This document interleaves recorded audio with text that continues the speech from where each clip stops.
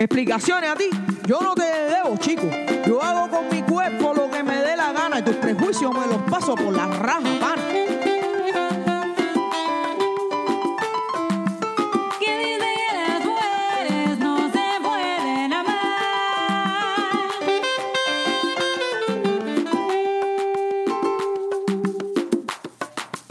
Ya acomodaste el filtro. All right. Mi gente, Hi, everybody. Hi. Me estoy riendo porque Samantha, cada vez que vamos a iniciar el podcast o cada vez que hacemos una pausa y vamos a comenzar una nueva conversación, ella tiene que acomodar el filtro. No sé por qué tiene obsesión con el filtro del micrófono, pero siempre tiene que acomodarlo y a mí me da tanta risa. Because I know where it's supposed to be. That's why. Sí, pero es que nunca lo movemos. Después que tú lo acomodas la primera vez, nunca más se mueve. Pero ella siempre lo tiene que acomodar. Anyway, mi gente, hoy le venimos con un nuevo episodio para hablar del estigma alrededor del tema de las enfermedades mentales. Yeah, today we're going to speak about the stigma around mental health and I think getting treatment around mental health issues Exactamente. in the Latinx community. Ujú, exactamente. Y, por ejemplo, en tu familia, ¿qué tipo de estigma has visto tú en cuanto a ese tema?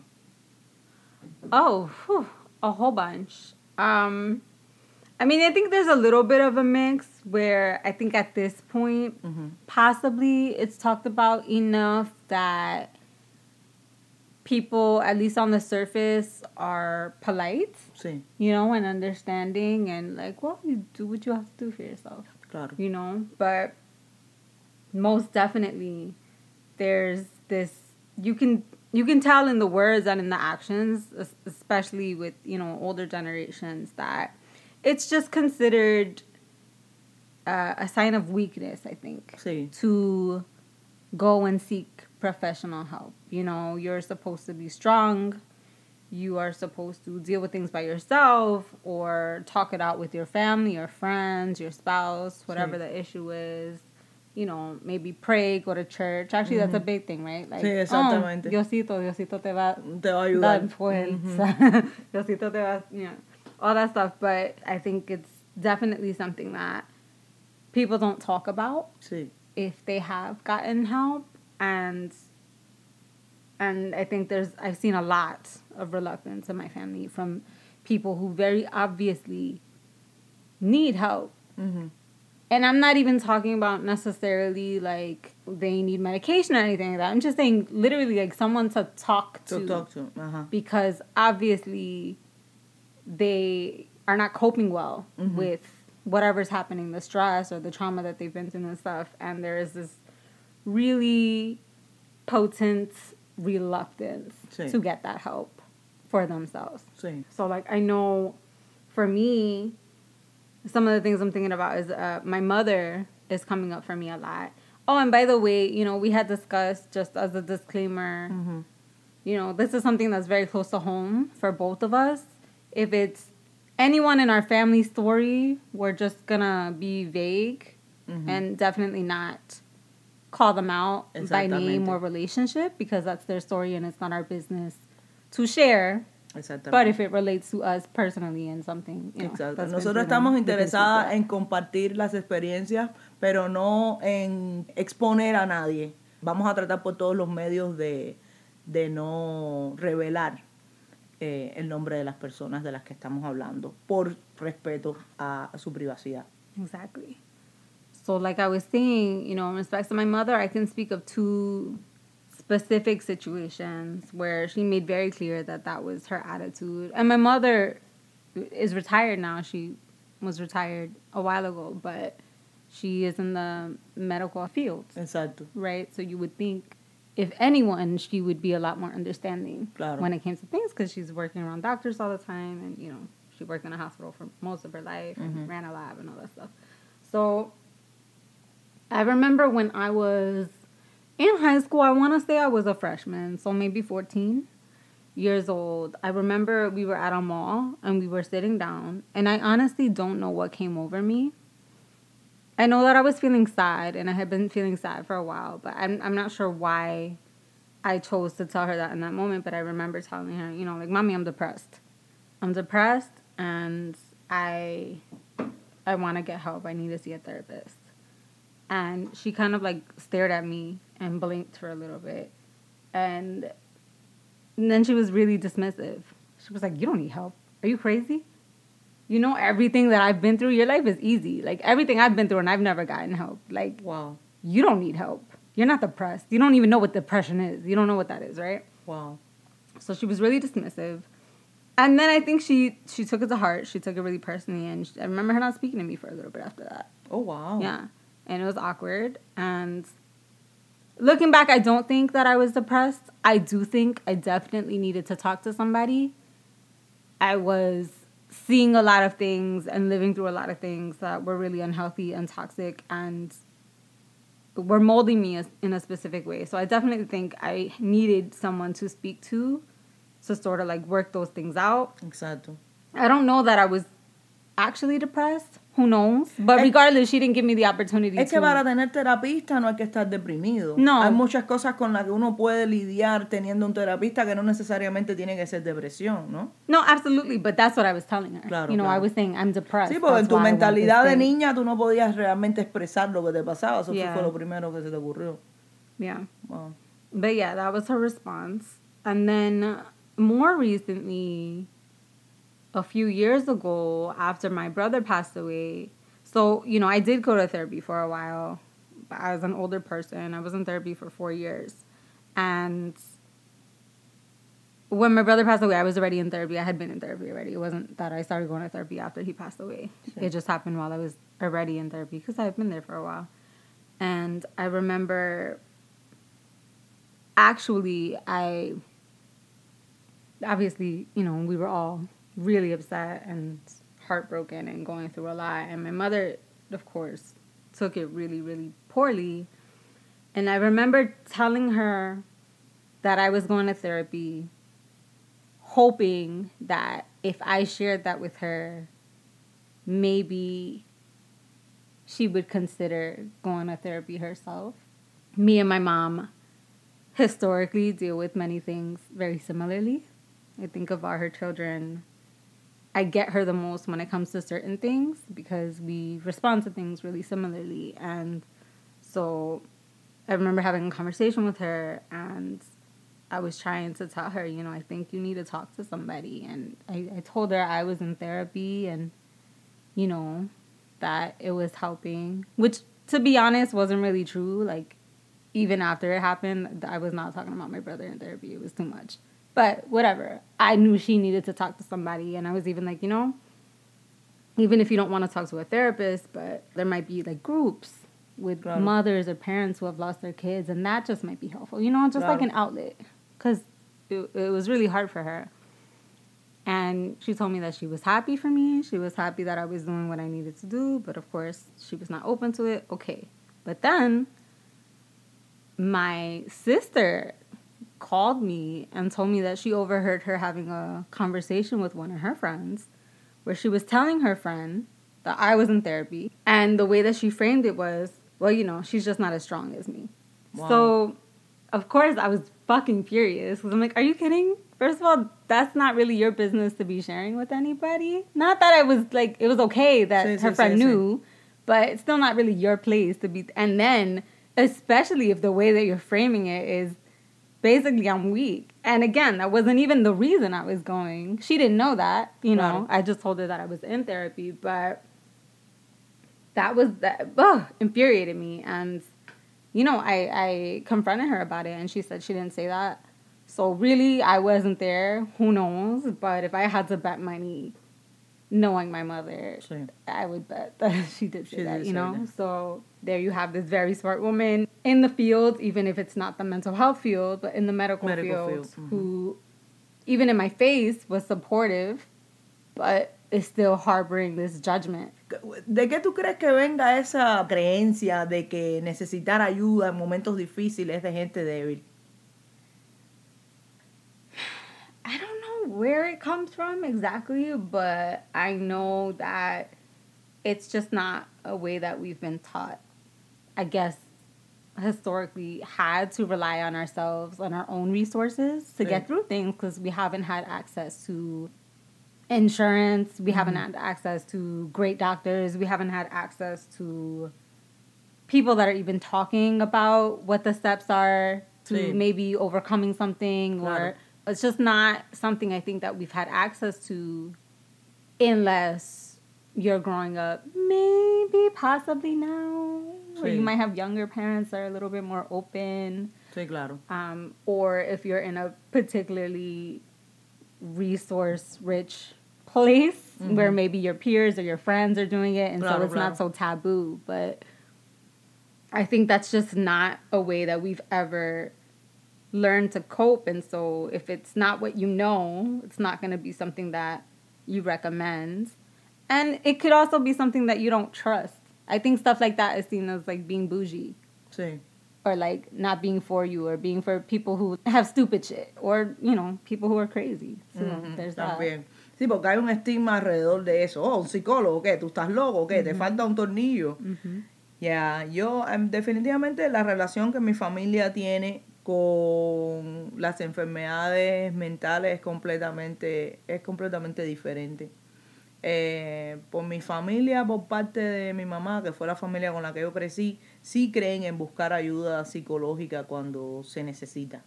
Yo desde muy pequeña recuerdo a mi mamá llevándome al psicólogo when I used to act up en la escuela. Me recuerdo de mi mamá yendo a terapia cuando ella misma lo necesitaba. El psicólogo ha sido siempre una herramienta que mi familia ha usado para lidiar con situaciones en el momento que lo ha necesitado. Sobre todo con los niños. Porque ya, bueno, los adultos no ha habido esa necesidad. Mi mamá, por ejemplo, sí tuvo su psicólogo un tiempo determinado, después lo volvió a tener. Pero, por ejemplo, con los niños, mi primo, por ejemplo, tenía problemas de que no se crió con sus padres, de ciertas determinadas cosas, ¿no? Y lo llevaron a un psicólogo desde niño para que conversara y cosas así. Conmigo lo hicieron igual. Entonces, por esa parte, en mi familia no hay ese tabú. Ahora, pero sí hay tabú a la hora de hablar del tema, ¿no? Porque, por ejemplo, mi mamá, cuando necesita la ayuda, la busca, pero no es una persona que te diga, oh, no, el psicólogo es bueno, oh, no, sí, yo he ido al psicólogo, eso es normal, lo más normal. No es una cosa que se hable abiertamente como cuando tienes un dolor en un pie y vas a un doctor de pie para que te mire el pie. Es como más un secreto, ¿no? Es como, sí, ella está yendo a terapia, o sí, está tomándose sus pastillitas para sentirse mejor, pero no es una cosa de la que se hable abiertamente. Entonces veo como un cierto tipo de intriga, como de no es There's a lot more discretion. Discreción, discreción cuando se trata de ese tema específicamente. No importa si tú tienes cualquier otra enfermedad, normal se habla, pero de eso sí no se habla. En mi familia por parte de padre también, mi familia por parte de padre es diferente. En mi familia por parte de padre sí no se busca ayuda psicológica de ningún tipo. Y tengo familia que estuvieron en hospitales ingresados. Es decir, buscaron ya la ayuda cuando no había remedio. Aunque la buscaron, ¿entiendes? Porque si no hubiera sido así, no sé qué hubiera pasado. Pero sí, y se demostró, coño, mira, poner a esta persona en un tratamiento médico dio resultado porque volvió a ser la persona que era. Aunque por un momento transitoriamente perdió la cabeza completamente. Pero, es decir, no se buscó la ayuda antes de que ocurriera el hecho, pero de que esta persona empezó a tener alucinaciones, empezó a escuchar voces. No era esquizofrenia, nunca fue diagnosticado como esquizofrenia, pero sí tenía una enfermedad, así como lo llaman en Cuba, una enfermedad de los nervios bastante seria. Esta persona perdió completamente el sentido de la realidad. Esta persona vive en un mundo completamente imaginario. Y una paranoia, al punto, como te digo, veía alucinaciones, escuchaba voces, cosas así. Entonces la ingresaron a un centro de psiquiatría, le pusieron un tratamiento intensivo, la persona poco a poco volvió en sí. Se volvió a incorporar en la sociedad, a trabajar, a todo bien. Pero también es un estigma porque eso lo sabemos las personas de la familia, pero tampoco se habla de eso. De ese tiempo, en mi familia, no se habla. Eso es un tiempo en el que se borró. Sale en temas de conversación familiares. Like, si yo estoy hablando con mi papá me dice, sí, eso fue un tiempo difícil para mí, qué sé yo, y él te habla de eso. Pero como decir, no, esta fue una etapa de mi vida, cuando una persona nos está recitando su vida y hablar de esa etapa como que fue una etapa de su vida y una cosa por la que tuvo que pasar, mi papá no habla de eso. No fue él el que le sucedió, pero fue una familia de él muy cercana. Y es como si ese tiempo estuviera borrado. De eso no se habla a no ser que salga en un tema y entre la familia familiar. ¿Entiendes? Y yo me pregunto por qué hay esa descomponerse físicamente. Es normal. Se nos descompone el hígado, se nos descomponen las piernas, se nos descompone la espalda. El cerebro es un órgano como otro cualquiera. Y como mismo, no sé, hay personas que usan espejuelos porque no pueden ver bien. Es una enfermedad como otra cualquiera. No sé por qué hay un estigma alrededor de eso. Yo misma tuve un tiempo en el que hace como 2 años, yo tuve unos episodios de ansiedad muy grandes. Yo me levantaba temblando, me iba a la cama temblando, yo temblaba todo el tiempo y temblaba y me entró un miedo a salir a la calle por los episodios de ansiedad que me daban estando en el tren, estando en la calle, unos mareos tremendos. Yo pasé un tiempo muy malo, it was scary. Entonces yo misma me encerré en mi casa para no salir y después me dio miedo estar sola conmigo misma en mi casa. Entonces era una cosa en la que era un varo que yo tenía en mi cabeza conmigo misma. Y yo me di cuenta de que necesitaba ayuda. Aunque para mí, desde niña, el psicólogo no fue una cosa extraña. Pero así de adulta nunca he ido.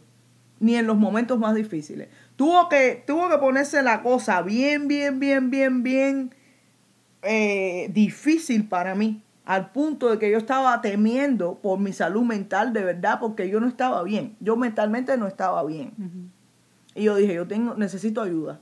Y poco a poco, gracias a Dios, como decimos los latinos, gracias a Dios, pero bueno, gracias al psicólogo que yo tenía, muy bueno, fui saliendo de ese estado de ansiedad tan profundo que yo tenía. Yo me fui de vacaciones porque lo necesitaba un break con mi familia en Florida, y mi familia en Florida quería sacarme, quería llevarme a la playa, y yo lo único que quería era dormir. Era un cansancio y un sueño constantemente, estaba muy exhausta. Y los temblores eran que no podía estar sin temblar, aunque no tuviera frío. Una etapa una ansiedad muy fuerte que me dio. Todavía a veces yo tengo PTSD de eso. El psicólogo fue lo que me salvó. Y me recuerdo hablando con mi primo, que una vez me llamó. Mi primo tiene 18 años, es un niño. Bueno, actually tiene 20. Pero bueno, cuando aquello tenía 18, era un niño. Y diciéndome, ¿qué te pasa? Como si fuera un bonche, como si fuera un chiste. ¿Qué te pasa? ¿Qué dice tu mamá que tú no quieres salir de tu casa? ¿Tú estás loca o qué? Yo le dije, lo que a mí me está pasando no es de risa. Yo me siento muy mal. Y entonces él como que se dio cuenta, ¿no? Y mi familia estaba asustadísima. Mi familia, mi tía, me recuerdo que me decía, ay, a mí yo nunca te he visto así, yo nunca te he visto así. Una etapa fea. A mí, sinceramente, no me da ninguna vergüenza hablar de eso. Y te digo la verdad, que de no haber sido por la ayuda que busqué, yo creo que no sé qué hubiera pasado. Porque a mí se me puso la cosa fea.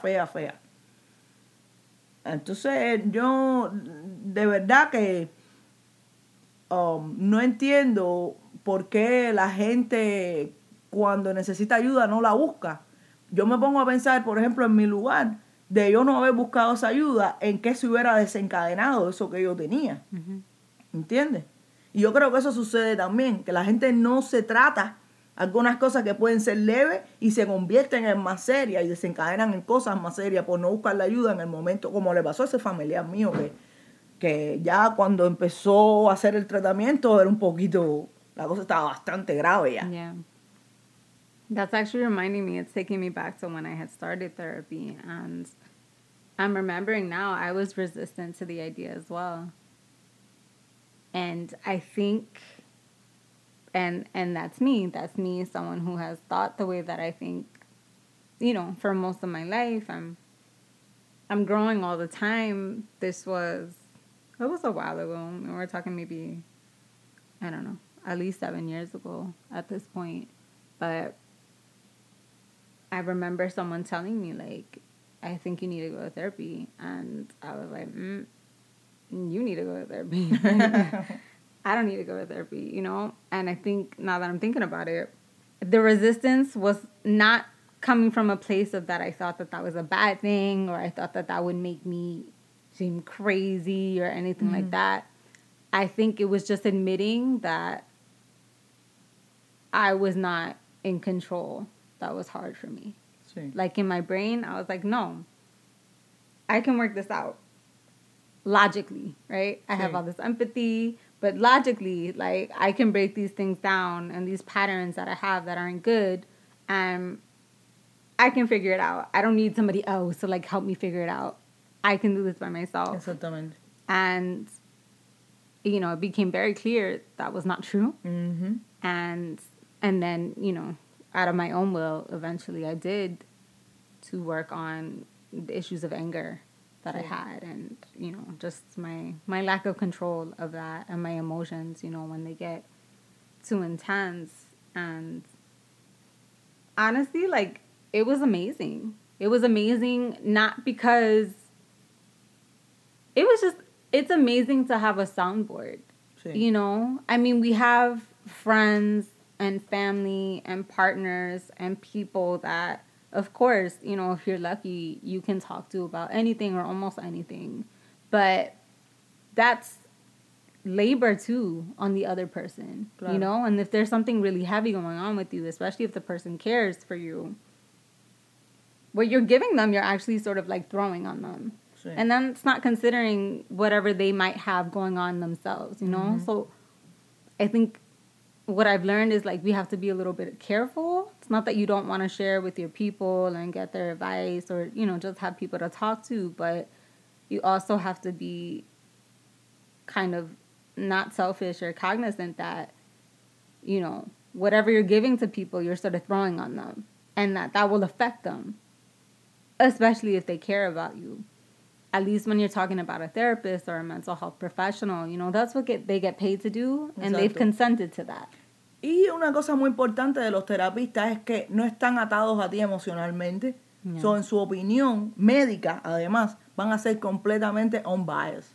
Eso es algo que un profesional... Yeah. Sí, claro, todos los seres humanos tenemos bias, pero bueno, como profesional tienen el training y encima de eso no están relacionados a ti emocionalmente, right? Entonces, eso los ayuda a ser un poco más neutral y racionalizar un poco más las cosas a la hora de ayudarte, ¿no? Que a veces tus familiares o la gente cercana puede ser un poquito más biased. For sure.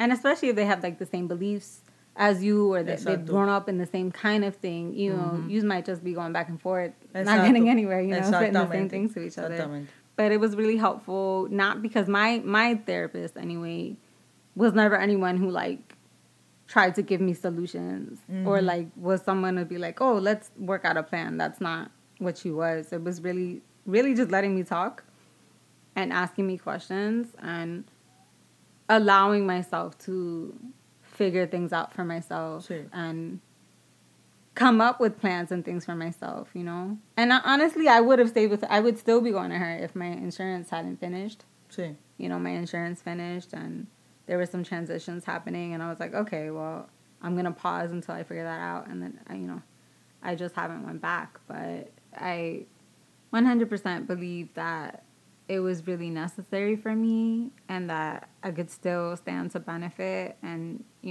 I really wish that for the people that have the capacity to go and do have the coverage, I wish that it was something that more of us made space for, because I think a lot of us would be just happier if we could do that. I'm currently going through a situation that's been very hard for me because I have someone in my family who is refusing help that they obviously need.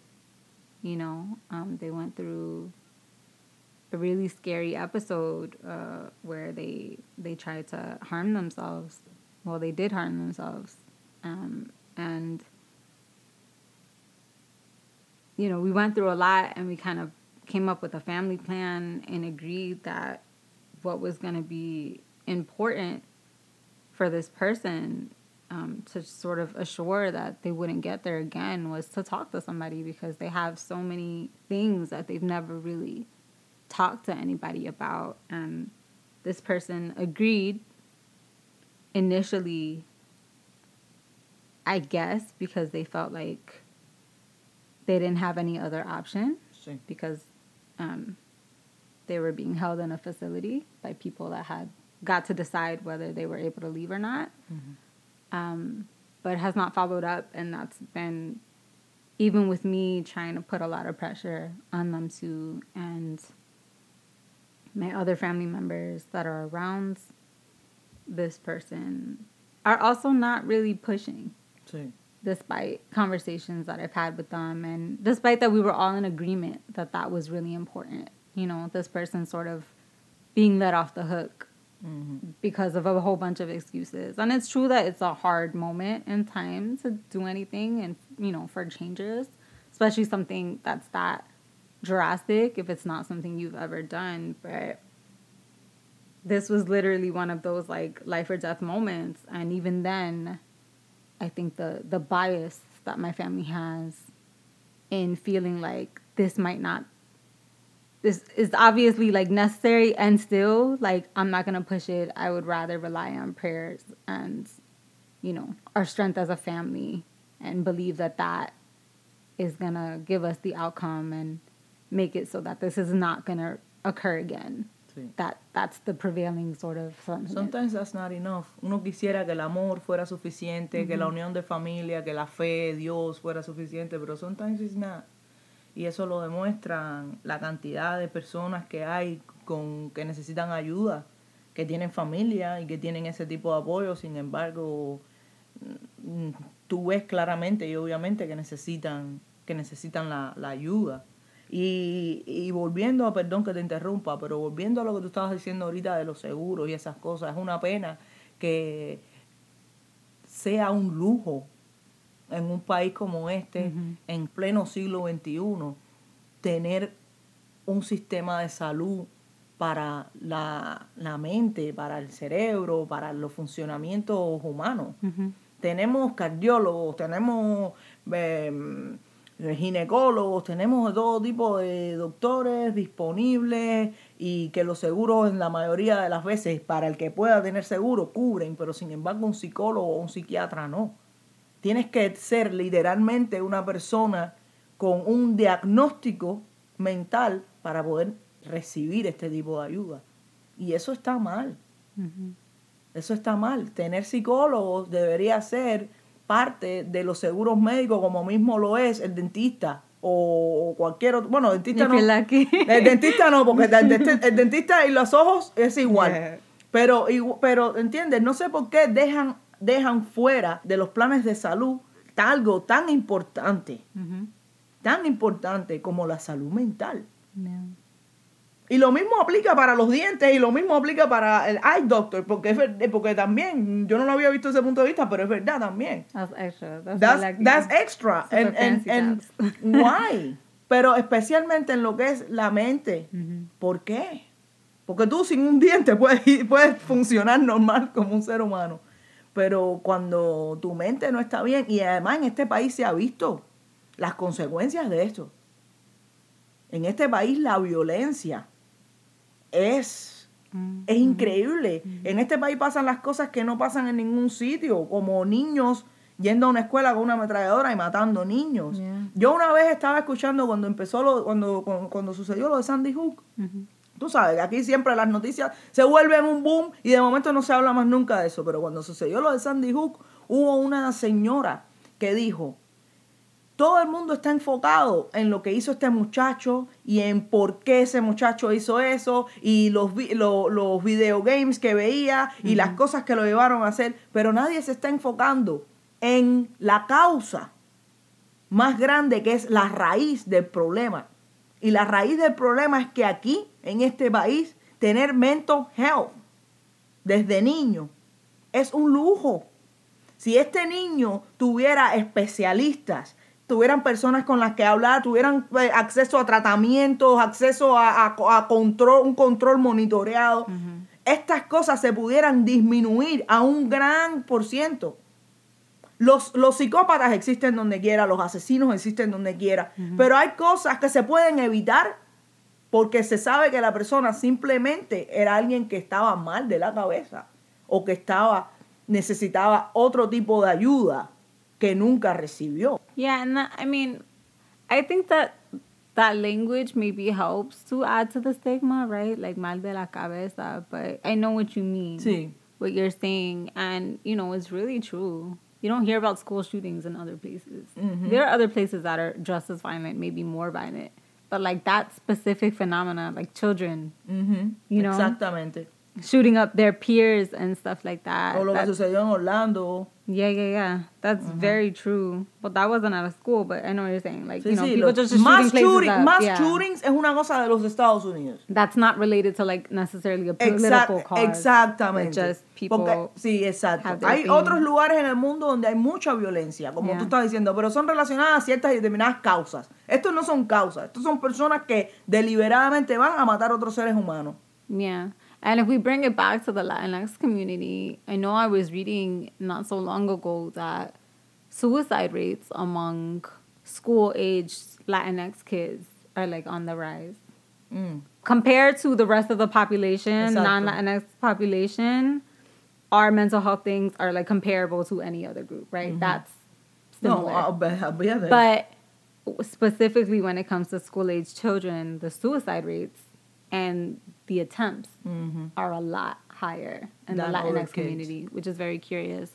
And I was also reading that for people that are showing psychological symptoms, right, only 20% of them will tell a doctor about it, and only 10% of them will actually speak to a mental health professional about them. And that's talking about for people that are actually showing things that, are signifiers that something might not quite be right, which is, of course, separate from other reasons that you would go that may not necessarily be tied to psychological things, but, Exacto. But yeah, you need to talk to someone because of whatever the case may be.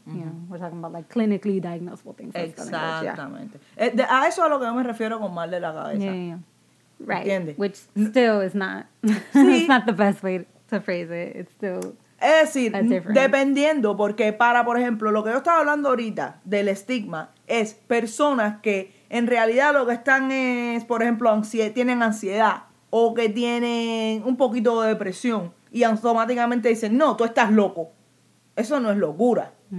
Ni mucho menos estar en un nivel de desbalance que te haga no funcionar. Ya cuando yo hablo mal de la cabeza, yo hablo de personas que ya no funcionan a un nivel en el que perdieron contacto con la realidad. A eso es a lo que me refiero. ¿Me entiendes? Que en el mundo de los latinos, en la sociedad Latinx, eso es cualquiera que necesite ayuda psicológica, ya está mal de la cabeza automáticamente. ¿Me entiendes? O tiene un problema, o tiene una enfermedad, ¿entiendes? Cualquiera. Puede ser alguien que necesite ser diagnosticado o alguien que simplemente esté pasando por un episodio de ansiedad. Ya para ellos estás loco.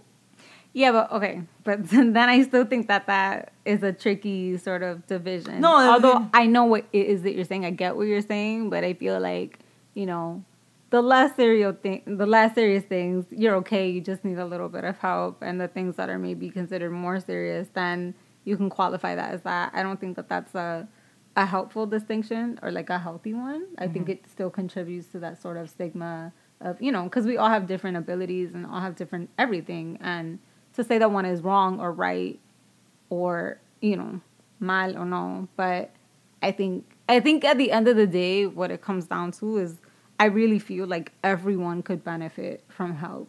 Definitivamente. None of us is born perfect, and even if we were, we're not living in a perfect world. We're living in a world where we are exposed to a lot of things that really affect us in really deep ways. And I think that whether you're showing signs of something or not, whether it be minimal or from other people's viewpoint, really serious, that's not even what's necessarily the most important. Maybe it's the most urgent once it's visible, but I cannot think of one person in my circle or in my family that I don't earnestly believe would not be happier and healthier if they had someone to talk to in a more pointed way. Know, that wasn't just a friend or a family member. For the people that do, because I also know a lot of people who don't even do that. Claro. Ojalá que ese estigma pronto sea algo que se borre de existencia. For sure.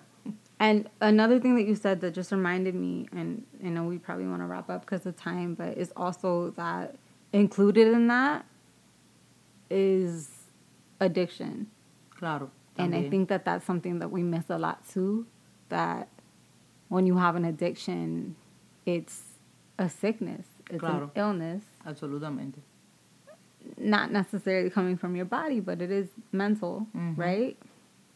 And when you were talking before about discretion, in my family, that's really where the discretion comes in. Sí. I come from a line of people with many, many, many addictions, and that's what people are quiet about. The way that they talk about it, I think the shame that is felt around that, in a way that would be different if they were talking about the same person having cancer or asthma or diabetes, Lo mismo que decía something else. Yeah. And I think that's also something that we have to address. Sí. I know in the Puerto Rican community for a long, long time that heroin addiction in particular was rampant. That was the thing. If you were on the East Coast in the New York City metropolitan area, so many people died. So many people contracted AIDS. Even if you just look at like our musical heroes and stuff like that, it didn't even miss you if you had fame or wealth or anything, right? It was like such a big problem. And now I know when we're talking about stuff, it's very hush hush. Like if that wasn't something that we needed to be more proactive about and talk about, so that cycle didn't continue. Claro. Sí, en mi familia definitivamente hubo otra persona que también terminó en una institución mental porque tenía problemas con las drogas. Y le pasó igual. Perdió completamente su contacto con la realidad. Incluso cuando no estabas ahí. Esa persona se enfermó, su cerebro sufrió un cambio drástico a causa de las drogas. Como se dice popularmente, las drogas le frieron el cerebro. Esa persona nunca volvió, esa persona sí no tuvo cura, nunca ha vuelto a ser igual. Por también el uso de la heroína, la cocaína, todas esas cosas de drogas, habidas y por haber. Esa persona trató de todo y su cerebro no lo resistió. Y esa persona nunca ha vuelto a ser igual, nunca ha vuelto a ser la misma. Todo ha sido caos en su vida desde que comenzó a usar drogas. Y sí, definitivamente también es una cosa de la que no se habla. Se habla cuando se va a criticar a la persona, ¿sabes? Cuando se va a criticar a la persona, mira para eso, drogadicta, mira para eso, lo que hizo con su vida, también que le iba, y sin embargo lo tiró toda su suerte por la ventana, por las drogas, para criticar, sí. Pero para saber o entender la raíz del asunto, la raíz del problema, o para darse cuenta de que esto es una enfermedad, de que esta persona podía haber buscado en las drogas la solución que no encontró, ¿sabes? Para sus problemas o sus traumas o lo que sea. Entonces, también definitivamente hay un estigma tremendo en lo que de lo que a eso se trata. Y volviendo al tema, ¿no? el estigma con las enfermedades mentales es tanto que incluso cuando las personas tienen vicios de adicciones, tienen adicciones, no voy a decir vicio porque es una palabra fea, cuando las personas tienen adicciones, no se ven las adicciones como un problema mental, se ven las adicciones como un... Also a weakness. A weakness, y como que ese fue el camino que tú escogiste. Yeah, a choice and a weakness. Choice for and a sure. weakness. Mm-hmm. Por tal de no reconocer que esta persona tiene un problema mental y necesita ayuda. Porque así es Or that they have exacto. had to turn to unhealthy ways of coping because they don't have access up Exacto. until this point to ways that would just be safer for them. Exacto. La gente prefiere tildarte de drogadicto y juzgarte a reconocer que tú necesitas ayuda psiquiátrica o psicológica. Así de tan fuerte es el estigma alrededor de las enfermedades mentales. Pero bueno, es una pena, la verdad. Yeah. But, I think just Tantas having vidas que se conversations pudieran about salvar. it. Yeah, it's true. It's true. Con algo tan simple.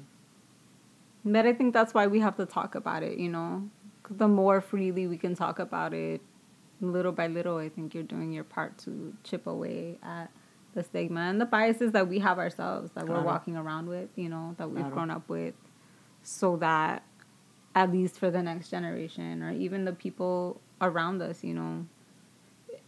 it's not as much of a hurdle to climb. Claro. And we can get to a place maybe where we just have what we need, Claro. Okay. No más mal de la cabeza para mí. Yeah, let's go high five. All right, y'all. Thanks for tuning in. Muchas gracias por escucharnos. Síganos en nuestra página de Instagram, latinas_en_queer-en-time. Latinas. How do I say it like that? Latinas.